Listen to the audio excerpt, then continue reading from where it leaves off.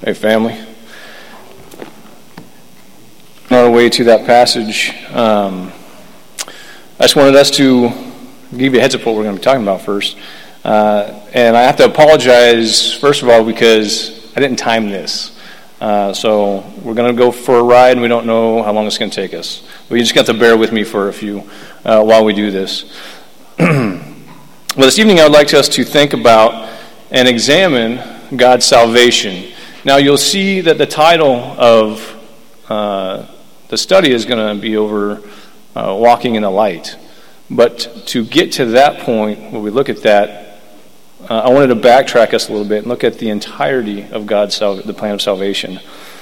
And I'm sure just as you are, I'm always amazed and so thankful that God has granted us His mercy and His grace. And the concepts that we're going to be talking about, they're the foundation of our faith in the gospel, right? It's something that we all should be well versed in, and even though it can sometimes be a difficult topic to cover. In Hebrews chapter 5, verse 11 through chapter 6, verse 3, Paul gives us, and gives them, the recipients, correcting and encouraging the followers of Christ to move on from the basics of the faith and to continue to build on it more and more.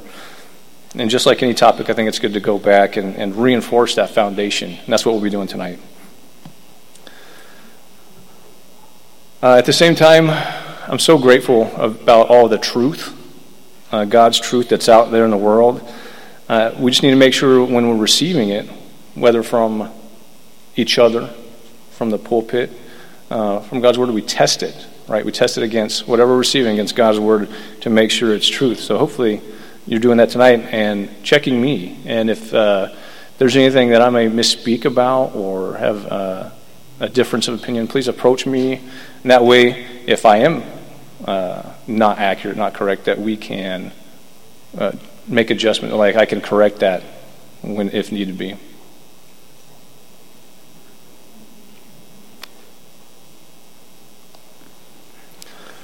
We see that. I also want to look at some popular views that kind of come up that you guys might run into while you're communicating with people about the gospel and about God's plan of salvation, and look at the scriptures that speak about some of those views that come up. We see that God had a plan from the very beginning, overall, the beginning of His creation, and He had that plan from the beginning to save that same creation that He had made in His image. We see God enacted the plan through the scriptures and that it was completed. And that He offers salvation and forgiveness to us all. Again, the question comes up, though, how do we access that? How do we access that salvation? What do the scriptures tell us? If we search the scriptures, what it says, we see that we are saved by God's grace and mercy, like we talked about before, first and foremost. That is the all-encompassing answer to that. We also read that God's love is completely unconditional, while His salvation that He offers is conditional. Not everyone receives it. So what is it that saves us from our sin? Again, that basic overall answer is God's grace. And we see that our faith is, again, that all-encompassing answer. Having said that, that's not the end of the conversation. Some people want to stop there and say that's all that's needed. But that's not what the Scripture says, right? That's not what God says. On Wednesday night, Nathan went through the steps of salvation that we read about in God's Word. And I wanted to thank him for that. It's nice to have people kind of preparatory give out Scripture and set a foundation for what you're about to do. And we see in those steps, like he talked about, what we come up with, if you make a chart out, it's to hear. You start out by hearing the gospel, and he gave scripture for that. And we have to believe that gospel. We have to repent of our sins. We have to confess Christ before men. We have to be baptized into Christ and continue to live faithfully. We see that faith is a component through each and every aspect of that. We see in God's words that he tells us that these are required. A problem that sometimes people have is when looking at those steps, they see it as a list of things that we are to do, and they see it as us earning our salvation. And that's a legitimate concern. Are we saying that we earn our salvation by doing these things? That's something that we should reflect upon and see what the scriptures say about it. That way, when somebody has that viewpoint that they think that's the case, how are we going to reply to that? Well, I want to look at some scriptures that they might use to support this view. And so in 2 Timothy, in chapter 1, we're just going to be verses 8 through 9, we read, "Therefore do not be ashamed of the testimony of our Lord, nor of me his prisoner, but share with me in the sufferings for the gospel according to the power of God, who has saved us and called us with a holy calling, not according to our works, but according to his own purpose and grace, which was given to us in Christ Jesus before time began." And you can keep on reading, but you can see that we read that he saved us and he's called us with a holy calling. Again, not according to our own works, and that's what people hone in on, but according to his purpose and grace, which was given to us, and then again, that's in Christ Jesus. If you go on to read chapter 2, verse 1 in the same book, Paul encourages Timothy to be strong in the grace that is in Christ Jesus. Be strong in the grace. Again, that's calling for action, right? Verse 15, also in the same book, chapter 2, he calls for him to be diligent to present himself approved to God, a worker who does not need to be ashamed, rightly dividing the word of truth. And again, you continue in verse 19 through 21, we are called to cleanse ourselves for honor, to be sanctified, prepared for every good work. He goes on to say how we are to do that, and he gives us a list. So we can see that there is a relationship between the two. Right? Again, it's not just taking this one verse and stopping the conversation there. There's more to that conversation. I'd also look over, and again, we're keeping things consistent here with the teaching and the writing of the author, who is ultimately God.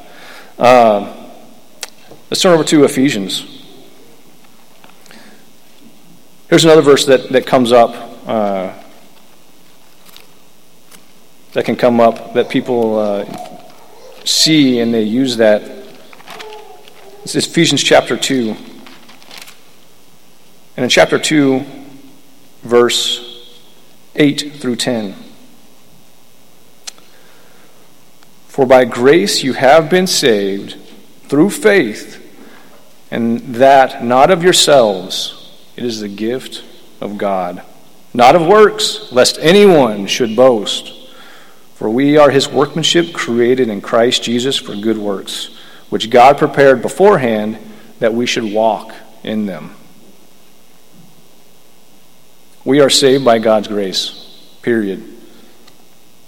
But how do we access that grace? We access it by our faith, is what we read. We're not saved by our works so that no one can boast.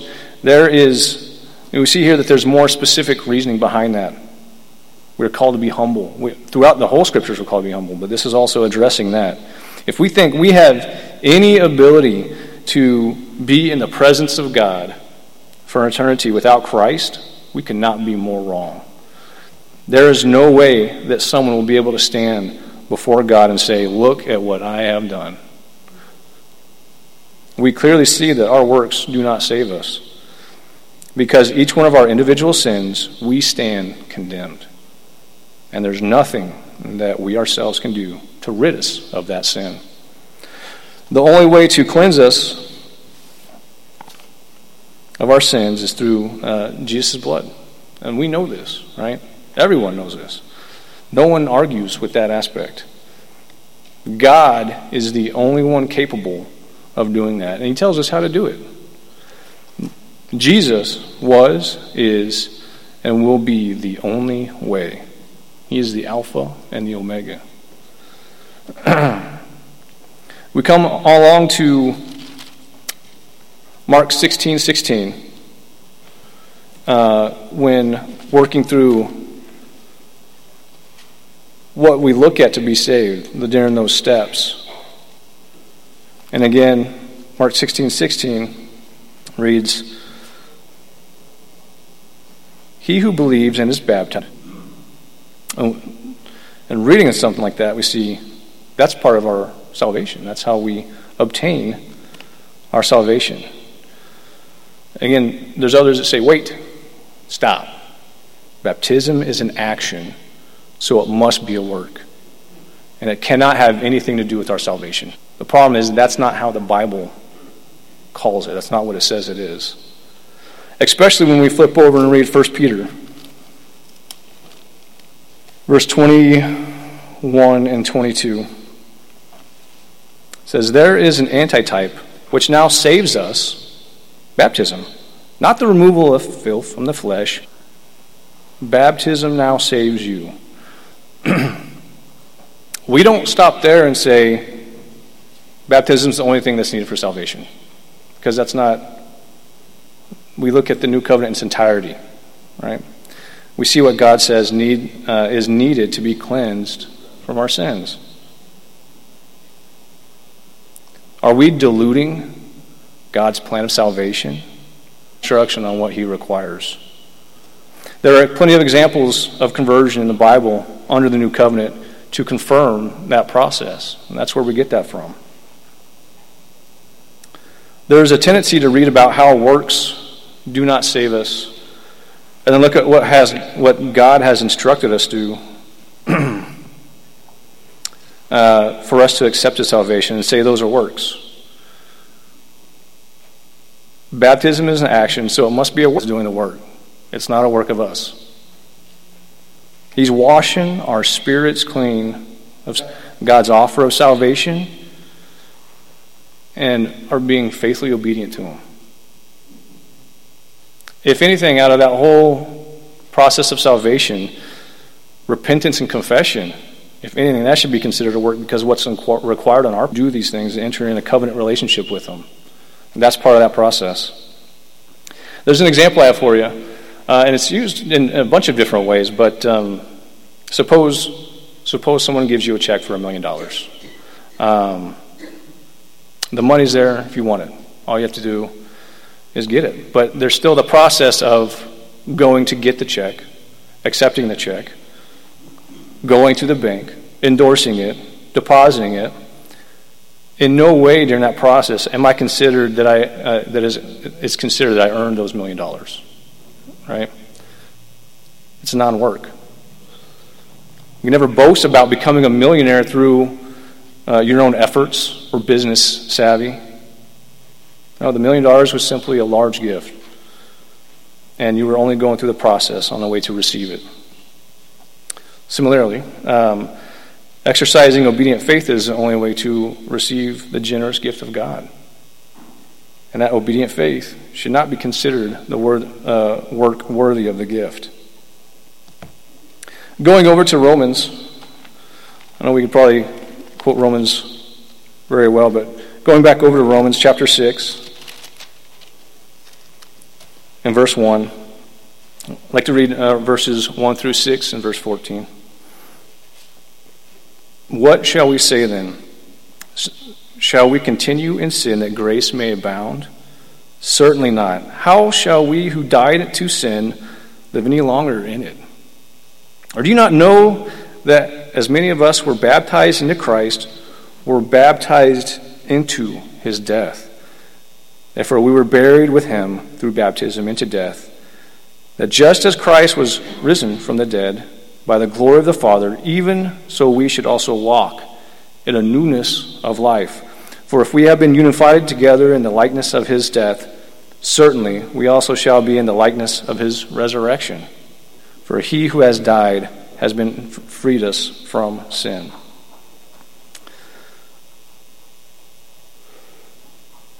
We see that there is a very special significance of baptism. That's the point when we come in contact with Jesus' blood. That's the point of cleansing. And and that is when we are free from sin. That is why we hold that we're not saved until we're done with that process of salvation.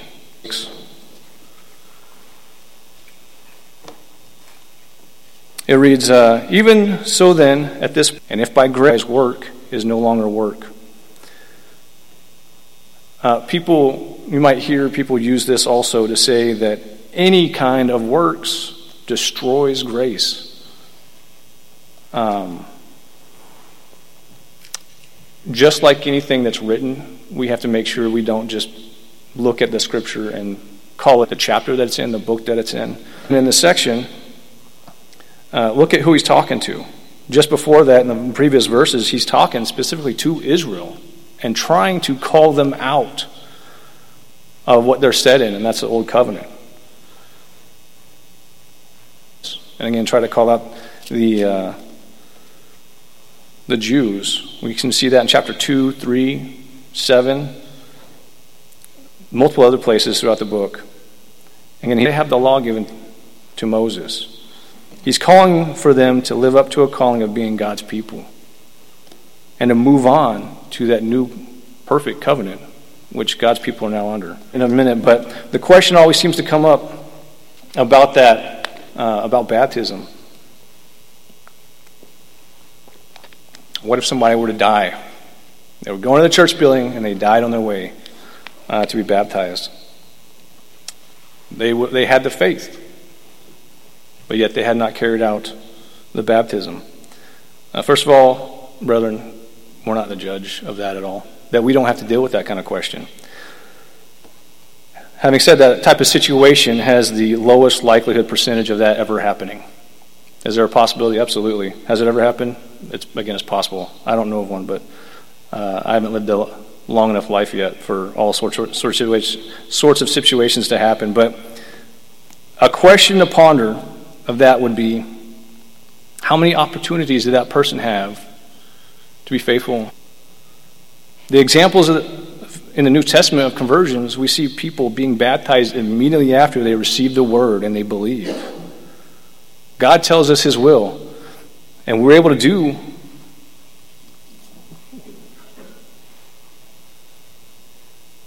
he tells us what we are able to do,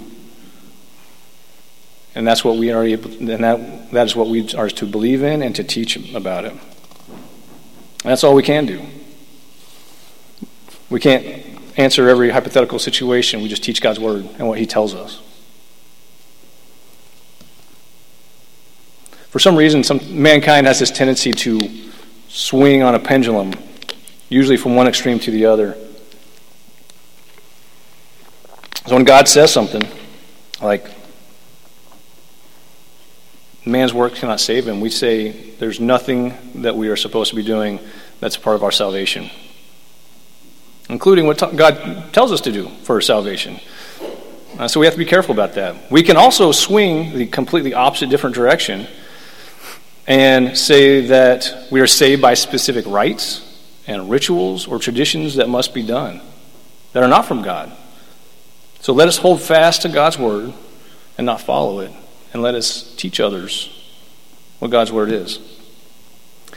I would like to leave off looking into that process of salvation in James, who had a lot to correct the church in during that time about their views on faith. You can see an interesting transition throughout time. So in James, again, he had a lot to speak about faith. We'll just be chapter 2, verse 21. It reads, "You see that faith was working together with his works, and by works faith was made perfect. And the scripture was fulfilled, which says, 'Friend of God, you see that man is justified by works and not by faith only.'" And then we can read verse 26, "For as the body without the spirit is dead, so faith without works is dead also." So he's talking about a dead faith there specifically. But we see that us being obedient to God, it perfects our faith. It completes it. We also see that about Jesus in Hebrews. You flip over to Hebrews with me. And in Hebrews chapter 5, he who said to him, "You are my son, today I have begotten you." He also says in another place, "You are a priest forever according to the order of Melchizedek, who, and having been perfected, he became the author of eternal." So now that we have that foundation about the process of salvation, that segues to what happens after we're cleansed. And the steps, that seems to be universally understood, but again, there's still discussions that come up about that we should be prepared for. To set that foundation in John chapter 8, verse 12, Jesus identifies as the light of the world, and it's that light that gives life. Also, still in John chapter 12, verse 35 through 36, Jesus continues to identify as the light that illuminates our path. And we are told to believe in the light and to walk in it to be it. And again, how do we walk in the light? So turn over with me to 1 John.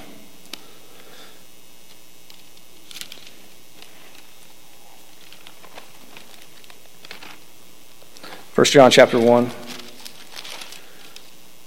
verse 5, and continuing into chapter 2.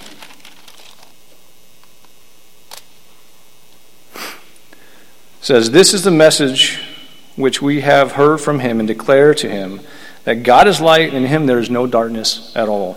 If we say we have fellowship with him and walk in darkness, we lie and do not practice our sins.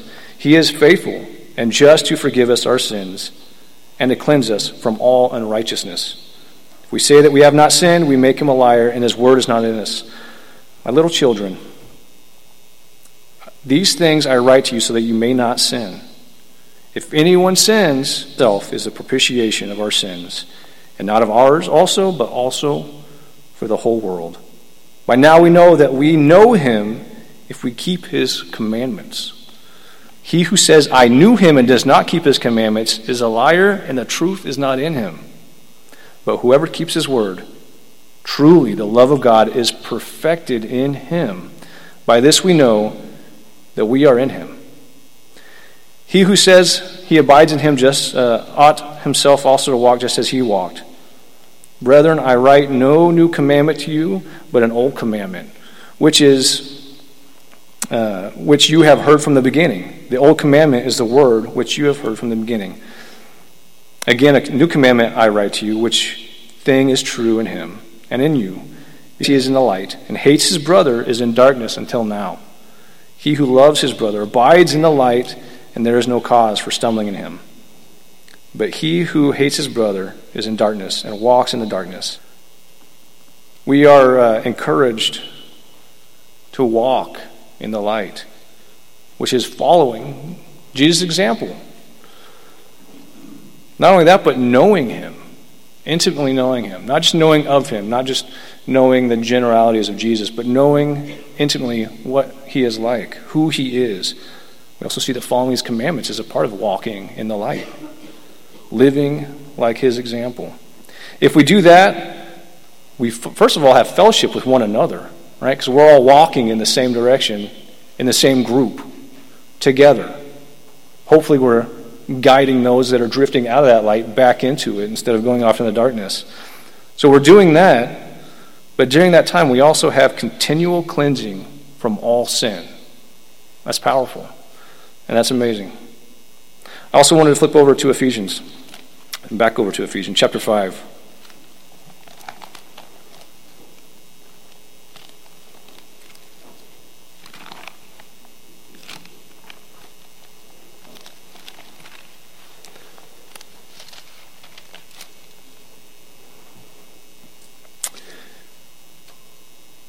Chapter 5, read verse 1. Yeah. So Ephesians chapter 5, verse 1 through 21.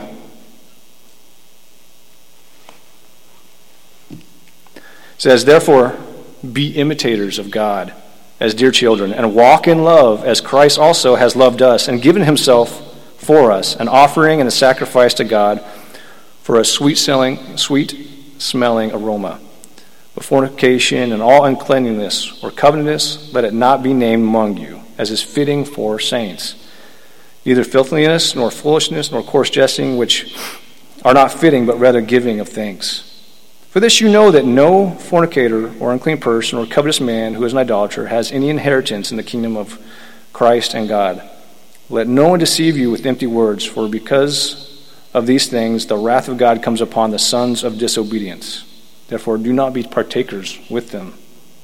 For you were once of darkness, but you are now light of the world, walking as children of light. For the full fruit of the Spirit is in all goodness, righteousness, and truth, finding out what is acceptable to the Lord. And we have no fellowship with the unfruitful works of darkness, but rather expose them.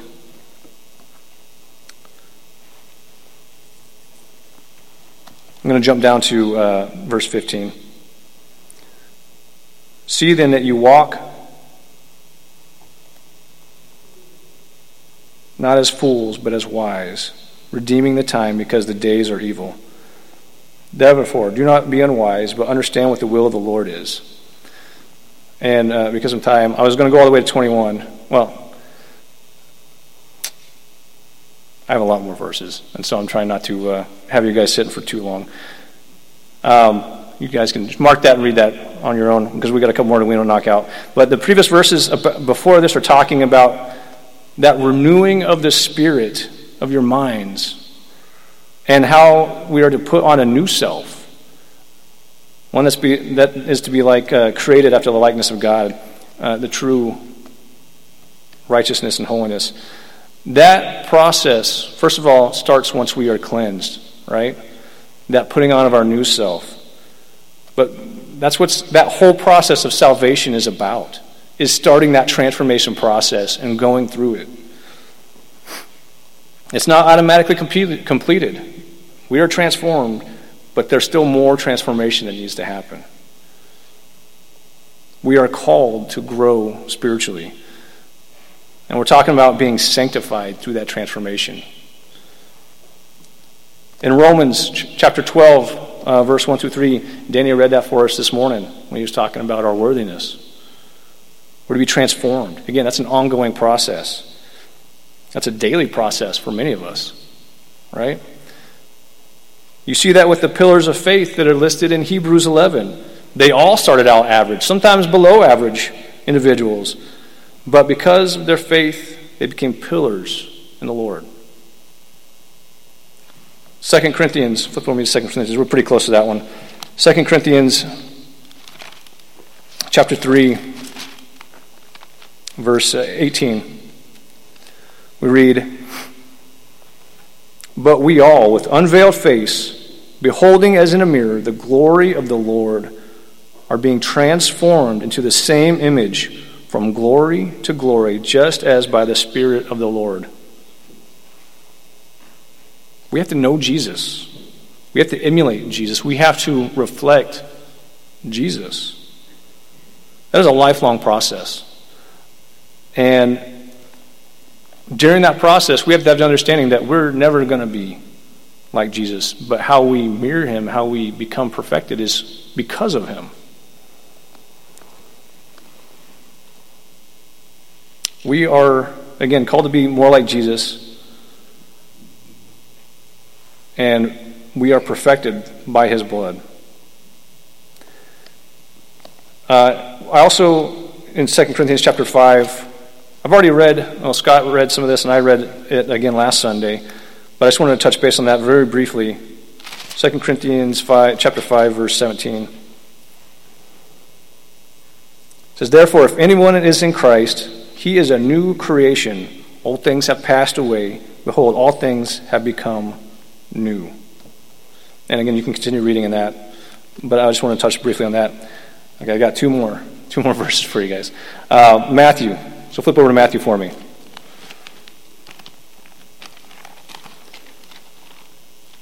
And in Matthew chapter 5, Here we're reading about the Beatitudes. In chapter 5, verse 14, it's right after the Beatitudes. It's 14 through 16. It says, "You are the light of the world. A city set on a hill cannot be hidden, nor do they light a lamp and put it under a basket, but on a lampstand, and it gives light to all who are in the house. Let your light so shine before men that they may see your good works and glorify your Father in heaven." Family, we're mirrors, emitting the light of God. Don't forget that when people see the light of your works, that you use that opportunity to point the glory to the Father, never to ourselves. That's sometimes difficult to do and to remember, but that's something that we should try to remind ourselves often and have techniques of doing that, which is even more difficult. So maybe we should share our techniques now and then if we have that ability, if you've figured out good ways to do that. The last one's 1 Peter. Last verse is 1 Peter over here, chapter 1.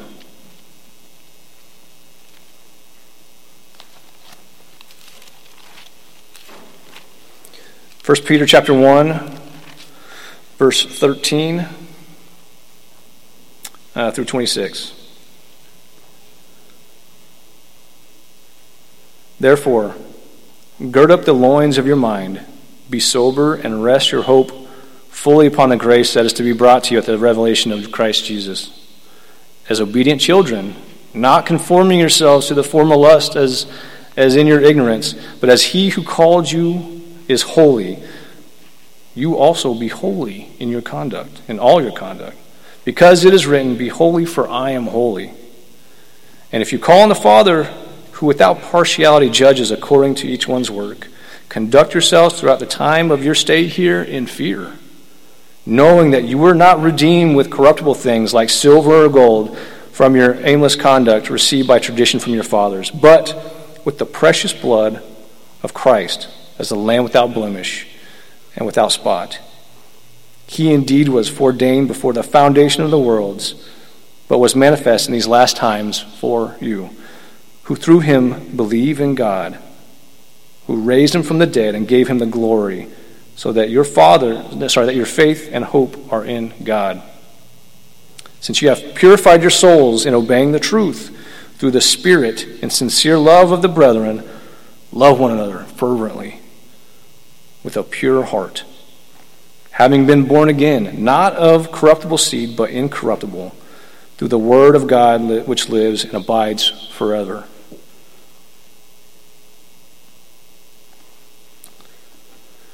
Family, we see that just like Danny was talking about this morning and what we read in the scriptures, our value is not earned by us. Our salvation is not earned by us. That's why God sent Christ to redeem us, to reconcile us with our Creator. God has expectations for his people. He gave us guidelines to access his salvation. If you have needs of the body, prayer requests, or needs of support, if you haven't been immersed and had those sins washed away through Christ, if you haven't gone through that process that we just talked about, the ability is always here. We can do any of those things while we stand and as we sing. You are Lord of creation and Lord of my